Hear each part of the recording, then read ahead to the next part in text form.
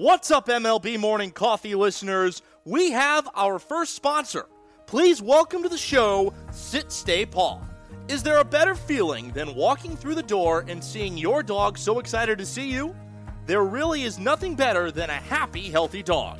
Sit Stay Paw, a Boston-based dog treat company focused on all natural, healthy ingredients, is dedicated to helping dogs live happier, healthier lives. At Sit Stay Paw, they treat dogs as part of the family and understand you do too. That's why they use the highest quality, all-natural ingredients in each dog treat. Each recipe has been developed along board-certified veterinary nutritionists and is packed with the flavors your dog loves and the nutrition they need.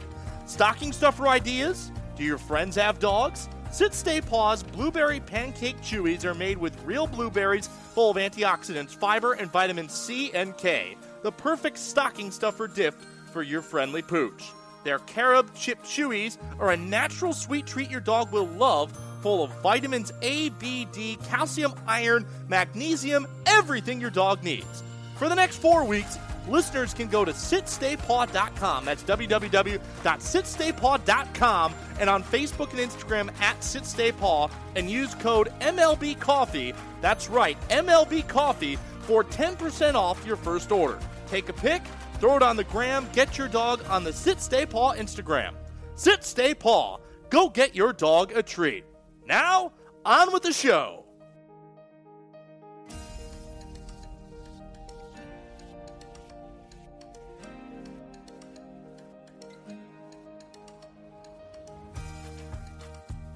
Ah, yes, it is a Wednesday morning here on MLB Morning Coffee, a production of the Ocean Avenue Studios here in San Francisco, California. Thank you so much for coming along for the ride. My name is Greg Mraz, your host as always.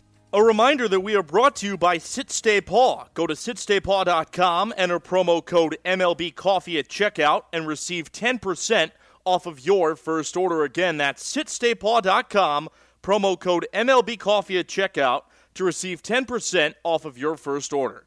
Well, I will say that me sometimes delaying the podcast and not doing as many shows is actually a little bit juicier because we get to go over more things that have happened in the world of baseball.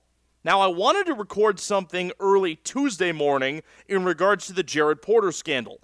I'm going to hit on that in this episode, but what is the main subject now of the episode is the news that broke late last night. George Springer and the Toronto Blue Jays sign a 6-year, $150 million pact that will keep Springer in a Blue Jays uniform until the age of 36. That is an average salary of $25 million a year, and it is the most expensive contract that we have seen signed this offseason. So, let's get into it with George Springer. By all accounts, George Springer was the most valued position player on the free agent market entering this year. And finally, on January 19th, the market finally gave way for George Springer as the Toronto Blue Jays signed him to a 6-year, $150 million contract to bring him from Houston to Toronto. Why is this significant? Well, number one, Toronto has already got one of the best young lineups in baseball, with guys like Vlad Guerrero Jr., Bo Bichette, Lourdes Gurriel, and Cavan Biggio, amongst others. Oh, and I can't forget Teoscar Hernandez as well. If they add Michael Brantley, this is going to be one of the most, if not the most dangerous lineup in baseball. There's no question in my mind that George Springer was the prize of this Major League Baseball offseason. The question just simply was, who was going to make the biggest deal to get him to their team? It was not going to be the Houston Astros. That was for certain, because after the sign-stealing scandal, I have people that have told me that know George Springer, that he wanted nothing to do with the Houston organization anymore. He wanted to play out his contract and be done with the Astros. That's why they gave him the qualifying offer. He rejected it. Now they will get a compensation pick in the upcoming MLB first-year player draft. So the question really becomes, is George Springer really worth $25 million a year? And I'll say this, baseball contracts have gotten more and more expensive as the years have gone on. Barry Bonds never made more than $20 million in a season. And he's Barry Lamar Bonds, the home run king, who is probably the greatest pure hitter of all time. And that is a hill that I am willing to die on until the end of my days. So let's take a look at George Springer's career stats and at some of his best years in Houston. Because if he's at his best, he is going to be a legit superstar. When you look at George Springer's numbers, his best year more than likely came in 2019. He hit .292 with 39 homers and 96 RBI. In 2017, he hit 34 homers with 85 runs batted in with a .283 batting average. He's a career .270 hitter, which includes a .231 rookie year where he finished 8th in the Rookie of the Year voting. He is a 3-time All-Star and has finished in the top 15 of the MVP voting 3 different times. He's also won 2 Silver Slugger Awards. That was in 2017 and 2019. Springer has 174 career home runs at the age of 31. George Springer didn't debut until 2014, so he is a little bit on the older side. But if Springer has years like he did in 2017 and 2019 in Toronto, he will be well worth the contract. Now, I don't think that any baseball player is ever worth that much money, simply because of the fact that you pay a player based on his best performance, not his average performance.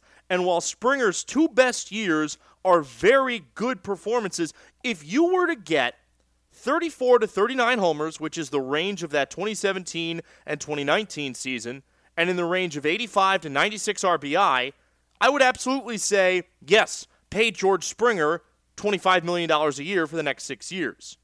But George Springer is also somebody that strikes out a lot. In 2016, he struck out 178 times in 644 at-bats. Springer's strikeout rates have gone down significantly, but he is still somebody that you can classify as a relative free swinger. In 2019, his on-base percentage was almost 100 points higher than his batting average. He hit .292, and his on-base was .383. So, that's a little over 90 points, 91 points to be exact. Anytime you have that disparity between batting average and on-base percentage, to me, that's a good thing. We have had some big trades this offseason, but this is the first legitimate big offseason signing. Now, Trevor Bauer awaits, as does JT Realmuto, as does Marcus Semien, and as does Marcell Ozuna. Those are the 4 biggest prizes left in the free agent market. As for the destination, I'm not necessarily surprised that it was the Blue Jays, simply because the other 3 options just weren't as feasible. The Red Sox hired Alex Cora back as their manager, and I don't think Springer wants anything to do with anybody from the 2017 Houston Astros coaching staff. The New York Yankees, their outfield is already pretty full with Giancarlo Stanton and Aaron Judge. I know that Stanton more than likely will be a DH, but you also have Aaron Hicks out there, who I think is going to blossom into a star over the next couple of years. The Yankees didn't need to spend that type of money in the outfield, which leaves the New York Mets. And I really feel like the New York Mets would have been a destination for George Springer, but our next story shows why they really fell out of the running. On Monday night, ESPN reporters Jeff Passan and Mina Kimes broke a story about Mets GM Jared Porter, in that while he was a member of the Chicago Cubs scouting staff, he sent over 60 text messages to a foreign baseball reporter who is now no longer in the business, and the final message he sent was a picture of his dingus. You go to the best machine, of course, you dingus. Rule number 1. If you're a dude, you never send a picture of your dingus to anybody. That's just blatantly clear. You don't do that. You especially don't do it to a woman that has not responded to each of your first 60 text messages. The story goes that Jared Porter became a good contact of this foreign reporter and started to give her information about the Cubs scouting department. However, his interactions with her became more and more inappropriate to the point where she had to get another Cubs employee to try and intervene. That employee eventually proved to be unhelpful. She got out of baseball media and decided to get back to her home country and work in a different industry. And more than likely, she quit baseball media because of Jared Porter.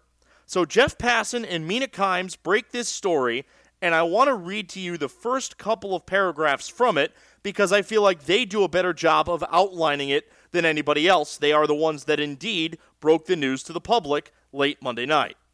The report starts, New York Mets general manager Jared Porter sent explicit, unsolicited texts and images to a female reporter in 2016, culminating with a picture of an erect, naked penis, according to a copy of the text history obtained by ESPN. The woman, a foreign correspondent who had moved to the United States to cover Major League Baseball, said at one point she ignored more than 60 messages from Porter before he sent the final lewd photo.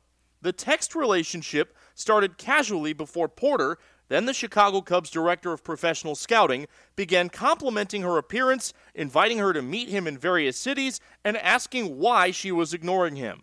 And the text messages show that she stopped responding to Porter after he sent a photo of pants featuring a bulge in the groin area. Porter continued texting her anyway, sending dozens of messages despite the lack of a response. On August 11th, 2016, a day after asking her to meet him at a hotel in Los Angeles, Porter sent the woman 17 pictures. The first 15 photos were of the hotel and its restaurants. The 16th was the same as an earlier photo of the bulge in the pants. The 17th was of a bare penis. Reached by ESPN on Monday evening, Porter acknowledged texting with the woman. He initially said he had not sent any pictures of himself. When told the exchanges show he had sent selfies and other pictures, he said that, quote, the more explicit ones are not of me, those are kinda like joke stock images, end quote. After asking whether ESPN was planning to run a story, he asked for more time before declining further comment. On Tuesday morning, the Mets fired Porter, according to a tweet from owner Steve Cohen. Quote, in my initial press conference, I spoke about the importance of integrity, and I meant it. There should be zero tolerance for this type of behavior. The story goes on in further detail, but I think that I've gotten the main point across to you all. Number one, Jared Porter is an absolute creep, and the fact that it took over 4 years for this to come out is absolutely insane. The fact that the Cubs never knew about it and that this woman was not able to come forward is ridiculous. Why is this coming out now? Why was he allowed to continue with the Cubs, get a job with the Diamondbacks, and then get hired as the GM of the New York Mets? And it's not the Mets' fault. They had no idea. This was kept under wraps for almost 5 years. You don't do this in any industry. This is not just a baseball problem. This is a human problem. Brett Favre, remember when he sent pictures of his dingus to that one reporter? It got him in major trouble. You just don't do that. Doesn't matter what industry you're in, you don't do that. The biggest problem that I have here is that Major League Baseball and people that work in Major League Baseball organizations, there are more people like Jared Porter than you would want to believe. There are a lot of great people that work in Major League Baseball and work for these clubs. There are people that do amazing work to empower women in baseball and, in general, women in sports. But there are also a lot of creeps that work in these organizations. And while a lot of it never gets made public, we know that it exists. I know people that have worked in certain organizations, that have played in certain organizations, that tell me that misconduct like this happens more often than you would assume. But I hope that stories like these help to unearth more stories like these in different organizations. Because the more of this conduct that comes to the forefront, the better that Major League Baseball organizations are going to be at fixing it. The Cubs said that they had no idea this was going on, and now they are planning an investigation. An investigation doesn't really mean much 4.5 years after the fact. The problem is, nobody at the top knew about this in the first place, and that's why it was able to fester for as long as it did. And for the second straight offseason, the Mets have to fire somebody before they even start a season. And Jared Porter, he did make a couple of moves, but last year the Mets had to fire Carlos Beltran before he ever managed a game. Sad stuff, to say the least. I'm glad that Jared Porter was fired. He will never work in baseball again. And I hope that this reporter, who chose to remain anonymous, and understandably so, can get back into baseball media if she wants to and not feel like she is in danger of having this happen to her again. Before Jared Porter was fired, he was a part of a 3-team trade that sent Joe Musgrove from the Pirates to the San Diego Padres. So San Diego picks up yet another starting pitcher, and they now have a rotation for this upcoming year of Yu Darvish, Blake Snell, Dinelson Lamet, Chris Paddock, and now Joe Musgrove. Several minor leaguers changed hands as well. Joey Lucchesi ended up going to the New York Mets in this trade. David Bednar went to the Pirates from the Padres, but Musgrove, he was the prize of this trade. A 1-5 record with a 3.86 ERA. Last season he had 55 strikeouts. He was the best pitcher on a Pirates team that was just quite simply awful. But Joe Musgrove is not going to be making that much money. His arbitration contract was at a 1-year, $4.45 million deal for 2021, so the Padres get him on the cheap, relatively speaking.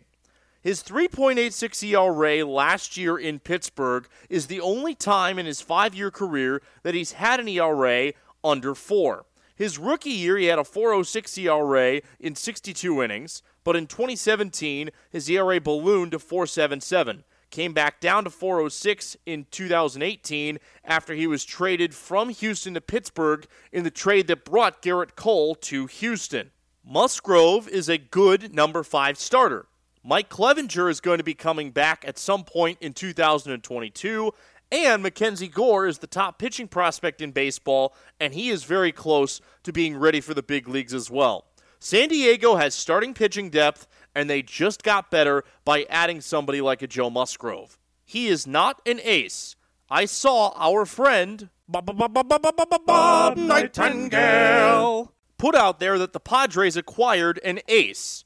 He's a number 1 starter. He is not an ace. And by the way, I love using that drop. For those of you that just listen to that, that is pre-recorded and I edited in afterward. I am not just all of a sudden able to go in and have that harmonious music come as we speak the words of Bob Nightingale. But I love using it so much. It just brings a joy to my world that is unparalleled by any other piece of sound that we use on this show. So enough with that. Joe Musgrove got traded. There we go. John Lester signed a 1-year contract with the Washington Nationals. Lester last year had a 3-3 record with a 5.16 ERA over 12 starts. Lester is not the pitcher that he once was. In 2016, his second year with the Cubs, he had his best year with the Cubs, posting a 2.44 ERA over 202 innings. He never had an ERA below 3 again in a Cub uniform. He also, I should mention, finished second in the Cy Young voting in 2016. In 2017, his ERA went up to 4.33. In 2018, it went back down to 3.32. He finished ninth in the Cy Young voting and led the National League with 18 wins. In 2019, he had a 13-10 record and a 4.46 ERA. So safe to say that John Lester posting his first +5 ERA ever means that he's probably on the back 9 and very close to retirement. However, the great thing about him signing in Washington is he doesn't need to be the ace of that staff. They already have Steven Strasburg, Max Scherzer, and Patrick Corbin. They are fine in regards to starting pitching. John Lester just makes up one more back-end piece that is going to end up making the Nationals that much better when it comes to the depth in their starting rotation. Lester also joins his former Cub teammate Kyle Schwarber in Washington. Schwarber signed a 1-year, $10 million contract with a second-year option a couple of weeks ago. So John Lester leaves Chicago. Cub fans are unhappy because, well, let's just face it, the Cubs do not want to spend money. This is a bit of an older signing, but Archie Bradley signed a 1-year, $6 million contract with the Philadelphia Phillies last week. Bradley is expected to be the Philly closer as he will enter the 2021 season pitching for his third team in the last 2 years. He started this past year with Arizona, the team he's been with his whole career, and was traded at the deadline to Cincinnati, where he made 6 appearances, allowing 1 run in 7 2/3 innings. Bradley has been a very good relief pitcher in the past. He was a primary closer in 2019, where he posted 18 saves with a .352 ERA over 71 and 2/3 innings. Bradley's best season came in 2017, where he had a .173 ERA over 73 innings. That was the first season that he was a full-time reliever. His first 2 years in Arizona, he was a starting pitcher, and he was not a very good one. So Bradley found his niche as a reliever, eventually became a closer, and now is making $6 million for the next year in Philadelphia, where I expect he will probably be the Phillies' closer. Finally, some sad news. Don Sutton passed away at the age of 75 yesterday. Sutton pitched parts of 23 years in the big leagues, compiling 324 career wins and a .326 career ERA. Despite the fact that he won 300 games, Don Sutton never won the Cy Young Award. His best finish was third in 1976 when he won 21 games, lost 10, had a .306 ERA in 267 and 2/3 innings. His best season came in 1980, where he had a .220 ERA, a 13-5 record over 212 innings of work. Sutton pitched for the Dodgers from 1966 until 1980, when he then moved on to the Houston Astros. He spent 81 and part of 82 of the Astros before being traded to the Milwaukee Brewers, and stayed with the Brewers until the end of the 1984 season. He then went to Oakland, was traded to the California Angels, pitched from 1985 until 1987 with the California Angels, and came back to the Dodgers in 1988, his final season in the big leagues. And despite having a sub-4 ERA because of an argument with management, he was released on August 10th and didn't get to win a World Series title. Don Sutton also holds the Major League record for most no decisions in outings where he pitched at least 9 scoreless innings. That happened to him 7 times. Yes, Don Sutton had 7 appearances in his career where he received a no decision, and his line was a 9-inning shutout. Simply remarkable. Don Sutton was inducted into the Baseball Hall of Fame in 1998. Rest in peace to the great Don Sutton. That's going to do it for this edition of MLB Morning Coffee. When more free agency news breaks, we will have it here for you. Thanks again for coming along for the ride on this edition of the show. Have a great day, and we will catch you next time.